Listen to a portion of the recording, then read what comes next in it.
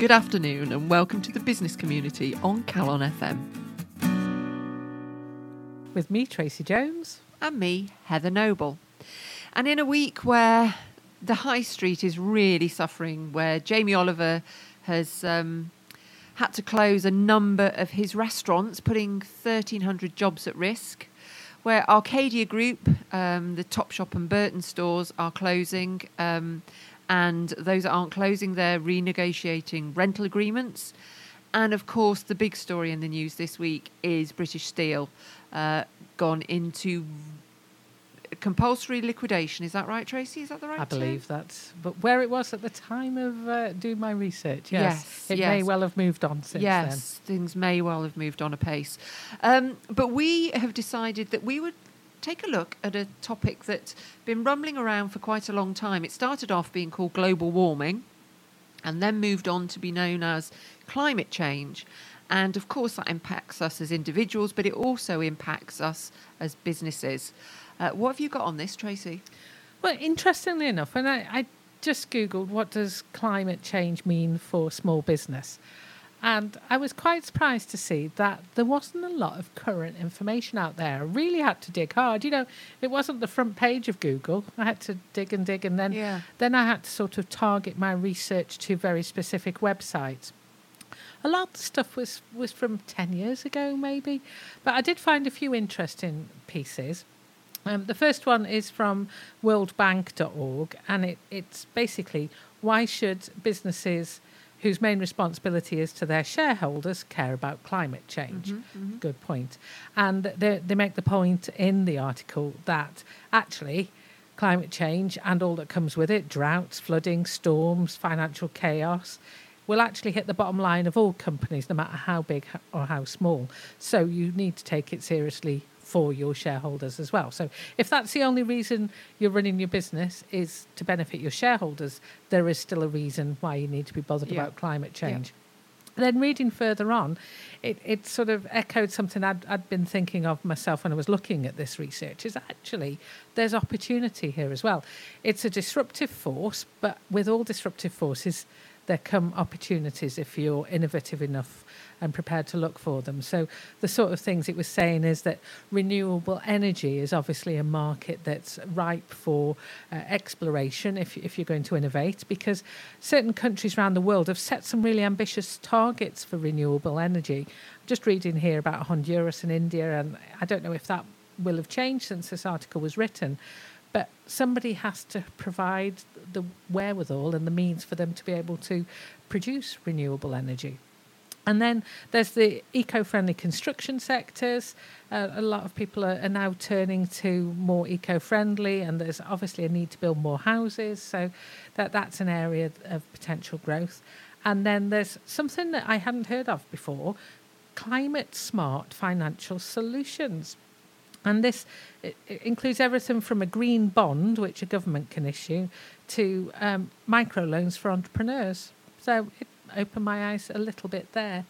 Before I go on, Heather, did you find anything in your little search? In my little search? Well, I agree with you that it was difficult to find up-to-date information, but I did come across a report that was published in 2017 by the World Wildlife Fund, and they were talking about work that they're doing with the corporate sector. Now, this is predominantly with really large global organisations, but it started to look at what they're doing and what they're trying to achieve by working with those companies. And what they want to do is to change behaviour and drive conservation results that, without the cooperation of corporates wouldn't happen. And more specifically, they look at things like supporting the equitable sharing of natural resources. So making sure that natural resources are, being used fairly across the planet. This isn't just UK or Europe, or it's across the whole planet. Raising awareness of the need to consume more wisely, protecting some of the most ecologically important places on the planet, but also promoting better production and responsible sourcing of raw materials, and moving away from the whole deforestation and unsustainable use of water. So they've got their agenda, of course, that's what they do, but it's starting to talk to businesses and find ways to, be more efficient and be more environmentally friendly, I guess, and reduce the impact. Now, one of the big things that is around at the moment, and certainly this week, is young people getting involved in this, because here we are as adults. Thank goodness. Well, yes, because it's their world, and there's a young lady called Greta Thunberg who has spoken up and been quite vocal about this. She has sort of piloted these, what they're calling strikes, where young people are going on strike. They're not going to school, they're not going to college. And there's one, and this is around the whole world, and this is taking place this Friday. The hashtag that she's using is Climate Strike, and they've got, a couple of days ago, I was looking at her Twitter feed, and they'd got 1,300 locations in 110 countries taking part. And there is actually a map on fridaysforfuture.org that shows where these strikes are being held. So I thought I'd have a little look. And there are a couple taking place in Chester, outside the town hall. There's Shrewsbury Town Hall, Stoke-on-Trent, in Albion Square. Up in Manchester, there are several. So this is actually happening. This is a real thing. And it can only be a positive thing that young people are making a stand. And this fits really well with, the whole single-use bags and straws and cotton buds and the banning of those in the UK. So this is a real thing. This really is happening. And as businesses, we have to get on board with it. And that's where I started to look then, because if you're inspired by or even shamed by the young people that are taking this action and making this stand, and they haven't got the wherewithal to actually make the big changes, they're trying to flag something up. But if you've got a small business, you can have if you've got a big business, you can have an impact. But I was looking for ideas on ways that businesses can actually make some changes. So I found a quick article on smallbiztrends.com with 6 ways that small businesses can fight climate change. And it starts off with building a culture of awareness, educating your employees on the impact that every person has on the environment, and simple steps that you can take to reduce your ecological footprint. And if it becomes part of the business culture, then it will start to become the norm inside and outside the office. Number 2 is to rethink your waste. Although it's virtually impossible to eliminate all waste, you can cut down, eliminate paper handouts, cut back on water in meetings in the bottles. In fact, you could even ban single-use water bottles in the workplace. All that sort of waste reduction sort of fits in with the cultural change, because the company can lead with that. Again, reducing your travel. Business travel, you could video conference, or you could try a different way, maybe not air travel, maybe just cut down the number of trips that you make, or actually sharing travel if you're driving in the car, or giving them access to public transport, or making the hours more suitable for public transport. Choosing environmentally conscious vendors, so that's looking at your supply chain and seeing if your suppliers have got like minds, or even if you're just using a local business, you're cutting down on mileage and shipping costs. Save energy. Obviously, there are things that you can do to save energy in your workplace, including how many computers get left on when there's nobody there. How many lights get left on when nobody's there. And another one that I'd never thought about, but it could be that the person that's wrote this article runs a cloud-based software company, I'm not sure, but it suggests using the cloud, which enables you to have a green IT policy and also better use of resources and energy. So don't know much about that, but that was on the list as well. So there is stuff to do, but I don't think there's a lot of guidance out there in the mainstream at the moment for businesses. No, and I think, as individuals, we've got quite good at turning machines off, putting machines on standby, turning lights off. And it has to be a cultural thing. It has to be something that everybody takes on board in the workplace. And again, it's one of those things that there's nothing wrong with putting it on your board meeting agendas. Just to say, right, are we all over this? Are we doing what we're supposed to be doing? How are we performing? Because the larger organisations are having to measure this stuff and report on it because of the climate change levy. Well, just because we're a small business and that might not come into play, it doesn't mean that it's not something that we should put on our agenda. And finally, I found an interesting article that was published this week in The Guardian, actually, and it's talking about if carbon levels don't change, there's a think tank that says that we'll have to move to a 4-day week and 9-hour days to reduce the amount of emissions purely and simply for the flow of people to and from work. Now, I quite like that idea because I like the idea of only working a 9-hour day, but that whole 4-day week thing, I think it's got legs, but then you have to think about what are people going to be doing during that day. Are they all going to be off driving around in their cars anyway? I mean, it's a bit of but it's all food for thought. At least it's people thinking. Yes, and that's what it's about, isn't it, I think? In other news this week, HM Revenue and Customs are continuing their campaign of targeting restaurants and takeaways as financial stress makes tax evasion more tempting. And according to BDO, the accountancy firm, restaurants and takeaways make up 26% of businesses named and shamed by the HM Revenue and Customs as deliberate tax defaulters since they began publishing the list in December 2017. Heather, did you know there was a list of deliberate tax defaulters? No. Well, I'm not on it. No, it's a good job. Anyway, restaurants are believed to be more likely than most businesses to underdeclare income tax due to the high volume of cash transactions they process. And HM Revenue and Customs have been particularly active in the pursuit of lost tax through tips, which can be difficult to monitor. If a restaurant is operating a tip scheme incorrectly or misreports its tips, HMRC can seek any unpaid tax along with interest and penalties. And be warned, HMRC has a range of task force focused on investigating the restaurant industry right now. Heather, sorry, that sounds like right now. Grim warning, yes. It does, yes. Well, I was desperately trying to find a cheerful story in the news, and so I had to dig deep. I'll tell you now. But I came across Royal Mail has announced plans for the UK's first ever parcel post boxes.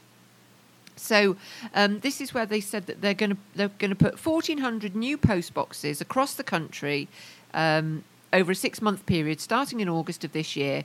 And they're just going to start with 30 different locations, the big cities, as you might expect. You will be able to post parcels in the same way that you post a letter. Has it just got a bigger hole? It's got a bigger hole, but one that people can't put their hands in and start fishing stuff out again, which could be great around Christmas. And you use the prepaid Royal Mail labels. So that's where you go onto the Royal Mail website, purchase postage, print off the stickers and stick them on your own. Yeah, I mean, you can do that with letters already. The post office say that this is one of the biggest innovations in parcels since the launch of Parcel Post in 1883. And I just thought, well, I very often go round and about, and it might not even be a parcel. It might just be a big letter. And I've driven around trying to shove something in, and the post boxes are always too small. So I thought that was a useful and fairly positive news story.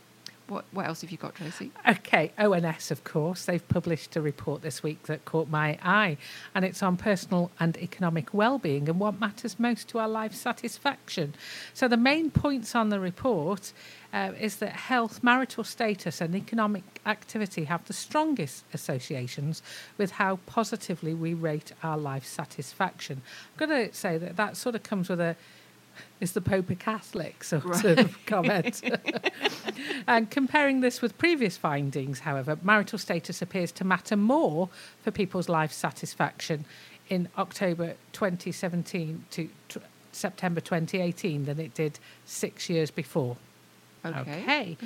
Age is the personal characteristic most strongly related to life satisfaction, with younger people reporting higher life satisfaction.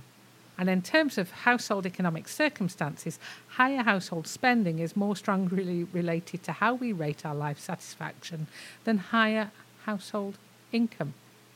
Both matter less, or I'll get my words out, both matter less than personal circumstances. So there you go. Health, marital status and economic activity are the most important links, associations with how we rate our life satisfaction. There's one to mull on. That is one to mull on, yes. Yeah. I did just pick up, we avoid the B word on this show whenever possible, but it does, as you might expect, it does appear to be taking its toll on manufacturing orders. UK order books reported in The Guardian say are shrinking. But Brexit stockpiling continues. And in fact, I was somewhere today at an organisation that moves chilled product around. And apparently they have been stockpiling cheese from Ireland. I think if you looked in my fridge, you might think I was stockpiling cheese. I can't stockpile cheese. I always eat it. But so I don't know. They've been stockpiling, I think, since before we were meant to leave before. So I don't know what they're doing with all of this cheese, but aging it. Aging it, yes. I said, is it brie? But it isn't apparently. But a lot of companies are reporting that orders are falling and that export orders are at the lowest level for almost 3 years. So not another good news story, but one that's worth mentioning, I think. So if you are in the export industry, or if you are a manufacturer, that trend, you're bucking that trend, then we'd love to hear from you. Get in touch with us here at the Business Community. I'm going to finish with research published by Dell Small Business this week, where they reported that finding staff is the number one problem affecting productivity for small businesses. And I can hold my hands up and say, yes, that's definitely true. One of the organisations I'm working for at the moment, it's really highlighted just how difficult it is to recruit the right candidates at the moment. Also, lack of cash to upgrade IT and keeping software up to date are the biggest tech barriers. However, the good news, in the light of what we've been talking about at the top of the show, is that 83.7% of people who responded to the survey said that they care about the world we live in and want to be more environmentally conscious. You know that thing when you're doing research on the internet and you come across a website that just, you go, oh my goodness, and then you spend ages on the website. Well, every week, yeah, and suddenly you realise that you've lost, a whole day. I found a website when I was doing the research actually around climate change for this show, because as we've already said, there was a distinct lack of information out there. But I found a website that is a Northern Ireland website. It's called nibusinessinfo.co.uk. But if anybody remembers the days of BusinessLink, when there used to be loads of resources available. Oh, I love BusinessLink. Wasn't it? Yeah, it was fantastic. Well, this is kind of similar. Now, okay, some of the legal beagly bits might be more relevant to somebody who's running a business in Northern Ireland. However, broadly speaking, I think it ticks the boxes for anybody. And it has a number of guides. It has a lot of resources. It has news. It has a start a business helpline. It's got a set up a business. Here's a pre-start checklist. And of course, because I was looking around climate change, there you go. There's a whole section on efficiency and environment. But they've got a search field where you can literally type in anything, and it will throw up either a guide or some news articles or some resources. So, for example, if you were to type in, so as I did, I typed in climate change. It brings up. Well, first of all, it says, "Did you mean climate range?" Which I didn't. But then it has climate change levy, manuals, forms, and reference material. Introductory guidance, payments, your business strategy and climate change, adapt your business to climate change, how climate change affects your business. It just goes on and on and on.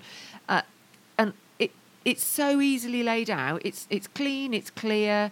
It's got a number of reports that you can download around all sorts of things. You can find commercial property.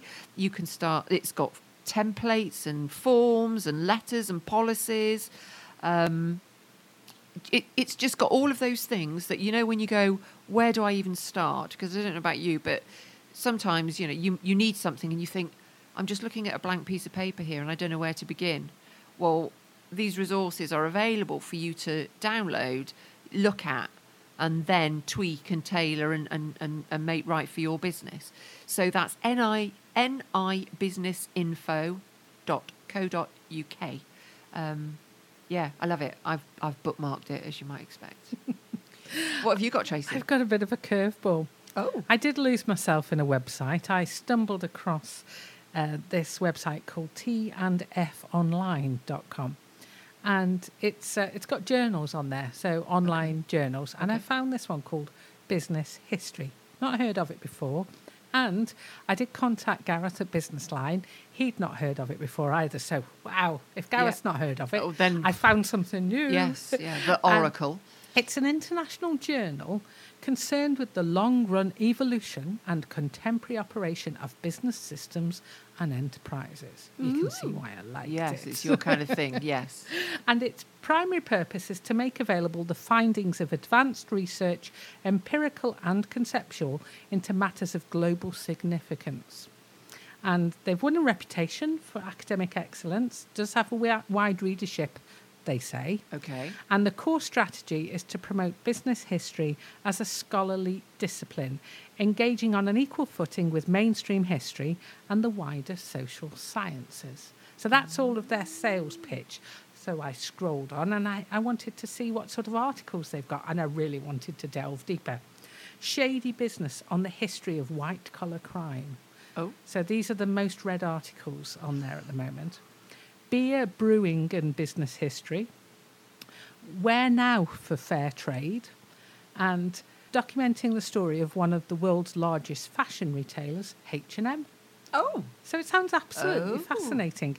They publish 8 issues a year, and it's actually really rather expensive, so not something that you would perhaps buy for yourself. However, you can see abstracts for most of the articles, and sometimes an abstract is all you need. Yeah. And you can see full content for some articles, so they do make some of them available. And you could always ask your local library if they can give you access to it. Now, as I said, Gareth at Business Line said they don't have access to the hard copy, but he was going to look and try and find out if they could have access to the online copy. So when you say really rather expensive... Hundreds. Okay. Yes. Okay. Yeah. All right. Not sort of like your weekly spend on the week or the Economist or something. No, it's... serious academic sort of journals. But if you've got the access to it, or even if you just want to go and read the abstract and the odd article that's available, if you like that sort of thing, then go to T&F Online. And I guess the thing is, if you read the excerpt or whatever it might be, then you can go and you can go and Google the rest of the, you go, oh, that's something I didn't even know I needed to know about. And there you are. That's another evening lost. This week we're profiling a man called Julian Richer, who's been in the news this last few weeks because he's announced that he's transferred ownership to his employees by passing 60% of his shares to a trust, as well as quite separately paying each employee, excluding their directors, a thank you bonus of £1,000 for every year of work from his own pocket to his 500 plus employees. Wow. That is good, pretty impressive. So Julian Richer is a lieutenant of the Royal Victorian Order. I started to Google that, but then it got way too complicated. Okay. He's got some sort of gong from the Queen. Yeah. He was born in 1959 and he's a retail entrepreneur, philanthropist and the founder of Richer Sounds, the UK's largest hi-fi retailer. And he's notable because he's got quite a reputation for his motivational style of management, even before he gave his employees his company and a nice little cash bonus. And he's also known for his philanthropic and charitable activities. So had you heard of him before he came into the news for giving his business away, Heather? I had, and I often quote him in the training that I deliver to leaders and managers. Richer Sounds, they have, or they certainly had, if they don't still have, a store in Chester. And when I worked on the Sunday Times Best Companies to Work For list, Richer Sounds appeared on that list. And I always remember, I mean, he's quite an eccentric. I think he got, a gold Bentley or something, or a, private jet, or, he enjoyed his money. And I always remember an employee saying, Julian Richer is a gentleman. He always says good morning, and he always remembers my name. And so important. It's so important, and it costs nothing. And I kind of have that whole, I don't really care whether he does remember somebody's name or if he's got somebody stood next to him saying, just tell me the name of whoever it is that I'm walking towards. It doesn't matter how he does it. It's the fact that it's important enough to him to do it. So I'm a fan of Julian Richer. But what I think is quite interesting is Forbes ran an article about this handover of his business, 60%. And they said that he's the owner of one of the UK's largest electronics retailers. And I was surprised at that. Yeah, I was surprised as well. Because you think of, the comics and Comets, not Currys anymore, but I didn't realise it was quite such a serious business. Well, yeah, the last published accounts, the company made £157.5 million turnover, which is 1% up from the previous year. Yeah. Yeah. So just kind of not on your radar, And funnily enough, before this even happened, I was in Cheltenham, and there's a Richer Sounds in Cheltenham, and I said to my husband, I was driving, and I said, can you text me Richer Sounds? Because I think that's something that I need to remember about. I'm not saying I had a premonition or anything. And then, of course, when this happened, it's like, oh, yes, definitely. We need to have a look at this man. Well, he established Richer Sounds in 1978, and he's opened a shop near to London Bridge and has been listed in the Guinness World Records as achieving the highest sales per square foot of any retail outlet in the world. So I'm guessing it's quite small. But he could only have been about 20 then, because he's 60 now. Yeah. So in 1978. So that's a young... I suppose he's a bit like... what's his name? Richard Branson. And also, I noted that he gives 15% of his company profits to charitable causes. And in 2017, that was 400 different charitable causes. It's rather impressive. Yeah. Impressive. He also is the founder and trustee of Acts 435, which I'd not heard of again. It's set up to help those in need. And he also established ASB Help, which works with victims of antisocial behaviour. What's Ask 45, did you say? What? Hang on a minute, I can get there in a minute. Ask 435. Oh, okay. Oh, ACT 435. Okay. I'm just going to click on a link now to go there. You fill in while I'm just looking. I'll fill in with the books that he's written. He's written a number of books. I think the most famous one is The Richer Way, How to Get the Best Out of People. And I think, although we haven't reviewed it on this show, it's perhaps something that we should look at in the future. One of us might decide to download a Kindle copy, because he was one of the first pioneers of treating people well. He also wrote a book in 2018, The Ethical Capitalist: How to Make Business Work Better for Society. So he does have that sort of corporate social responsibility strand through him. It was the Financial Times Book of the Month. Ah, was it? Yes, so it discusses the need for a new sense of moral purpose in business and how to make business work better for society. And he believes that capitalism might just be saved from itself. I've not read the book, but I'm certainly interested. I read the preface and thought, I'd like to read a bit more of that. Would you like to know what Act 435? Yes, please. I would. And let me get this right. Yeah. ACTS 435.org.uk. Okay. It's a website that allows people to give money directly to others, managed through a network of churches and local charities. Their goal is to get 100% of your donations quickly to those in need. Oh, I might have to have a he's look a at that. founder of that and director of that. So I had a look on Companies House, as I often do, and as you might expect for somebody who's describes himself as an entrepreneur, there were a number of entries on Companies House. So he's the director of Act 435, as we said. He's the director of TaxWatch, Limited, which is an organisation that he set up to actually, let me see, it's a think tank. Yeah, okay. To broaden public participation in the debate on tax, monitoring and reporting on tax payments of large companies working in the UK. So he's very anti-tax avoidance. And he set up this this think tank, and included in the directors are James Timpson and Richard Brooks, who's an investigative journalist with Private Eye. So also JR Lending and 37 other current appointments. 37 current appointments in total. Wow. So I didn't list them all because I thought that might be a little bit dull. He's a busy bee. So it's really interesting, and I was intrigued to learn a little bit more. So you're looking around for articles to get a sense of the person. So from Management Today, it explains how he set up the business.